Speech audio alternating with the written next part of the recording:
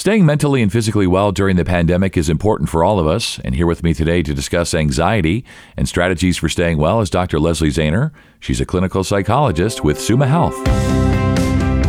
This is Healthy Vitals, a podcast from Summa Health. I'm Scott Webb.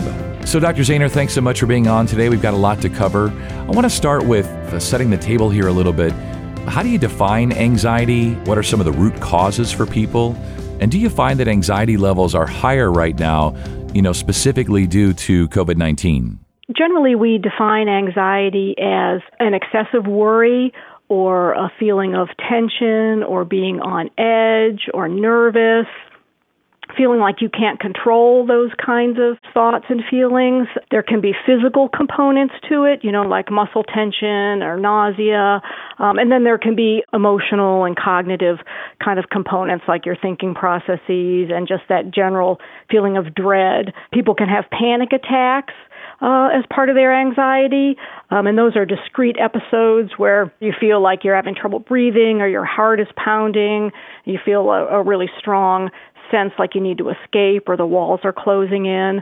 And people can have other physical manifestations of their anxiety as well, in addition to specific phobias, fear of heights, fear of spiders, different things like that too. And yes, we do see an increase in anxiety. I don't have specific numbers to give you, but I'm seeing more patients who are coming in who maybe they had pre-existing anxiety before the pandemic, and so now all the changes are they're ramping up in their feelings, or they're worried specifically about the pandemic and about what the implications are for themselves and their families.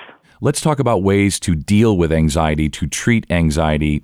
And I know most people naturally gravitate towards what we might call distractions, whether it's watching TV, I'm definitely guilty of that, reading, video games, doing things where the goal is to get your mind off your worries. Those have some degree of effectiveness, right? Yes, they do. Like you said, they get your mind off of what you've been worrying about. And for a lot of people, that's enough.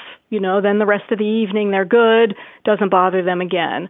But when that's not enough for you, there are other things that people can do. One of the first things is like deep breathing or progressive muscle relaxation, any kind of meditation.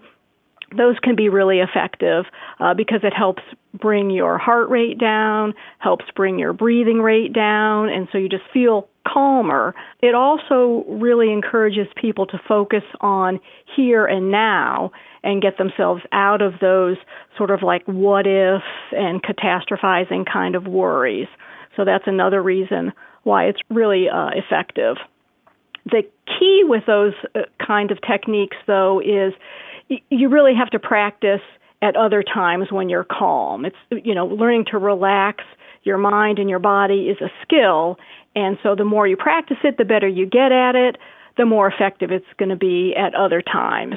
So, Doctor, something I wanted to ask you about is what exactly is self-talk? I'm not that familiar with that term. I think I understand it, but I'd like to have you explain that. It's just evaluating what's happening, telling ourselves things. Sometimes it's helpful things, encouraging things. Sometimes it's not so helpful. It might be, for some people, it might be more critical. It might be more worrisome. A lot of people say, I always think about the worst case scenario. And if you have anxiety, that's, not surprisingly going to increase your anxiety to be thinking about what's the worst thing that could happen here. And so another strategy for controlling anxiety is to pay attention to what you're telling yourself about situations.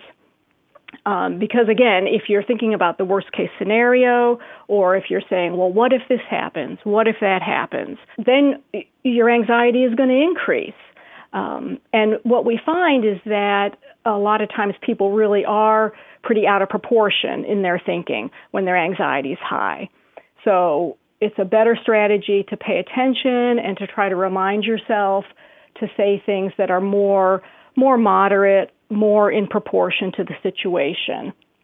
So, something might be, and so like wearing masks now with the pandemic, we're all having to wear masks, and it's uncomfortable, it's inconvenient.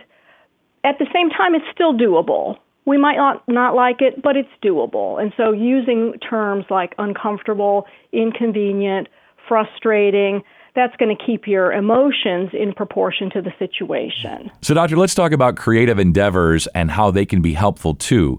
Things like drawing, coloring, woodworking, gardening, singing, or playing an instrument. Those are more than just a distraction, right?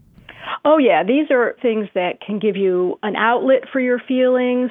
They can help you express your feelings. They can help remind you of your abilities and competencies, which we tend to forget. When we're in a heightened emotional state, we tend to forget positives about ourselves. So going back to some of those things can remind us. And then, at the end, you have a finished product that you can really be proud of.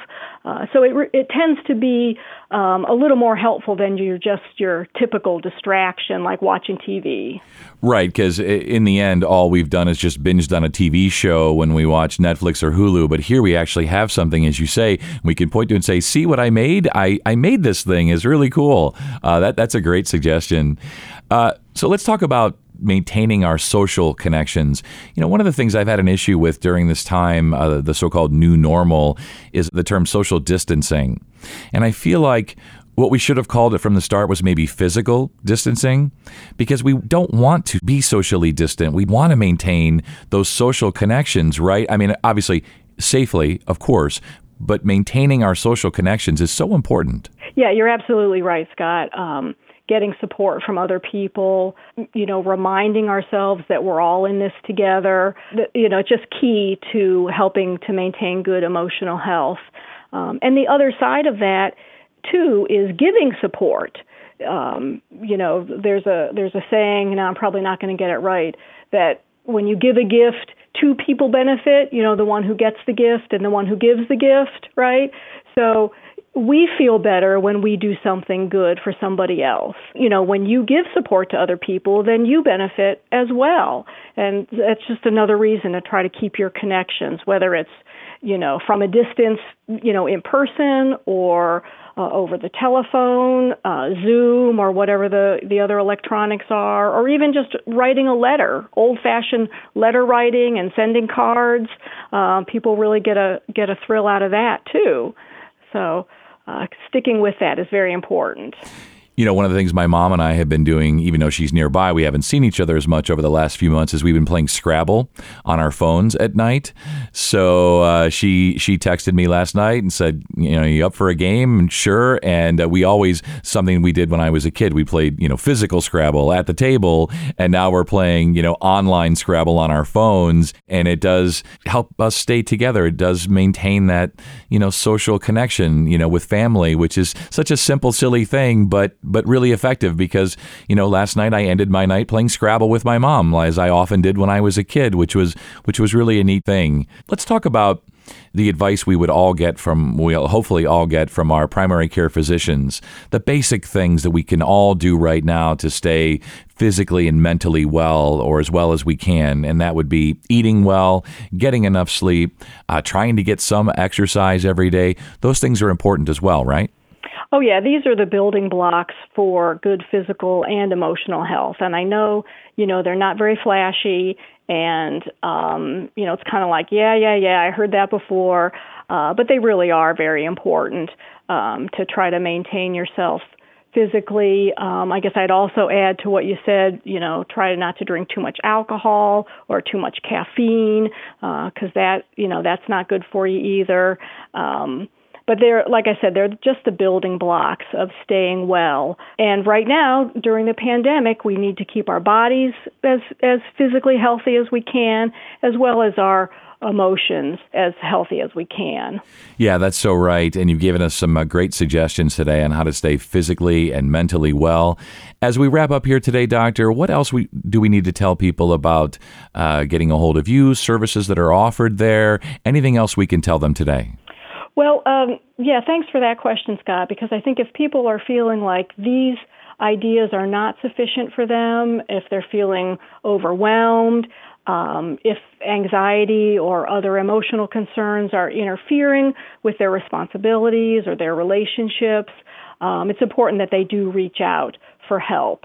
At Summa, we have a wide variety of services. We have counseling or psychotherapy. We have psychiatry services, as well as some other services that can be helpful for emotional concerns.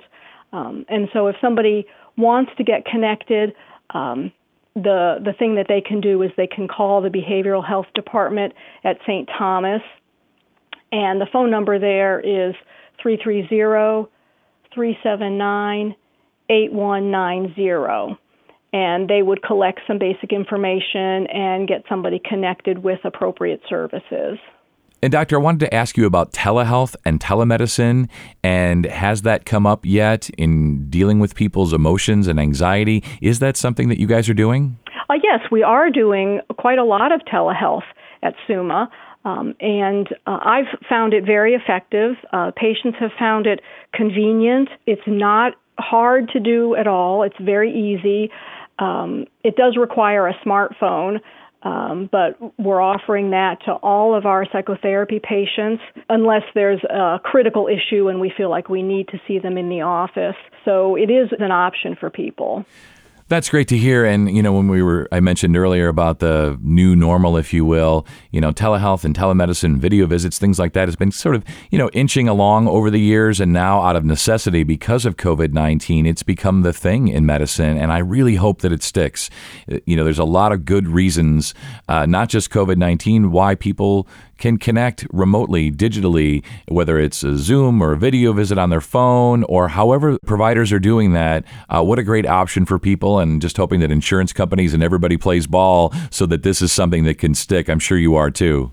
Yes, I agree. I think it's been very helpful for our patients. We have people who maybe they have limited transportation options, for instance, and this gives them another way to access services that wasn't available before. Absolutely. Well, Dr. Zehner, so great having you on today. We covered a lot of ground, and we've talked about, mental and physical wellness and lots of suggestions on how to deal with anxiety and how anxiety levels might be a little bit higher right now during the COVID-19, but we have some strategies, things we can do, ways that people can reach out and seek treatment. So awesome having you on, and stay well. For more information or to book an appointment, visit sumahealth.org. And if you found this podcast helpful and informative, please share it on your social channels and check out the full podcast library for topics of interest to you. This is Healthy Vitals, a podcast from Summa Health. I'm Scott Webb. Stay well, and we'll talk again next time.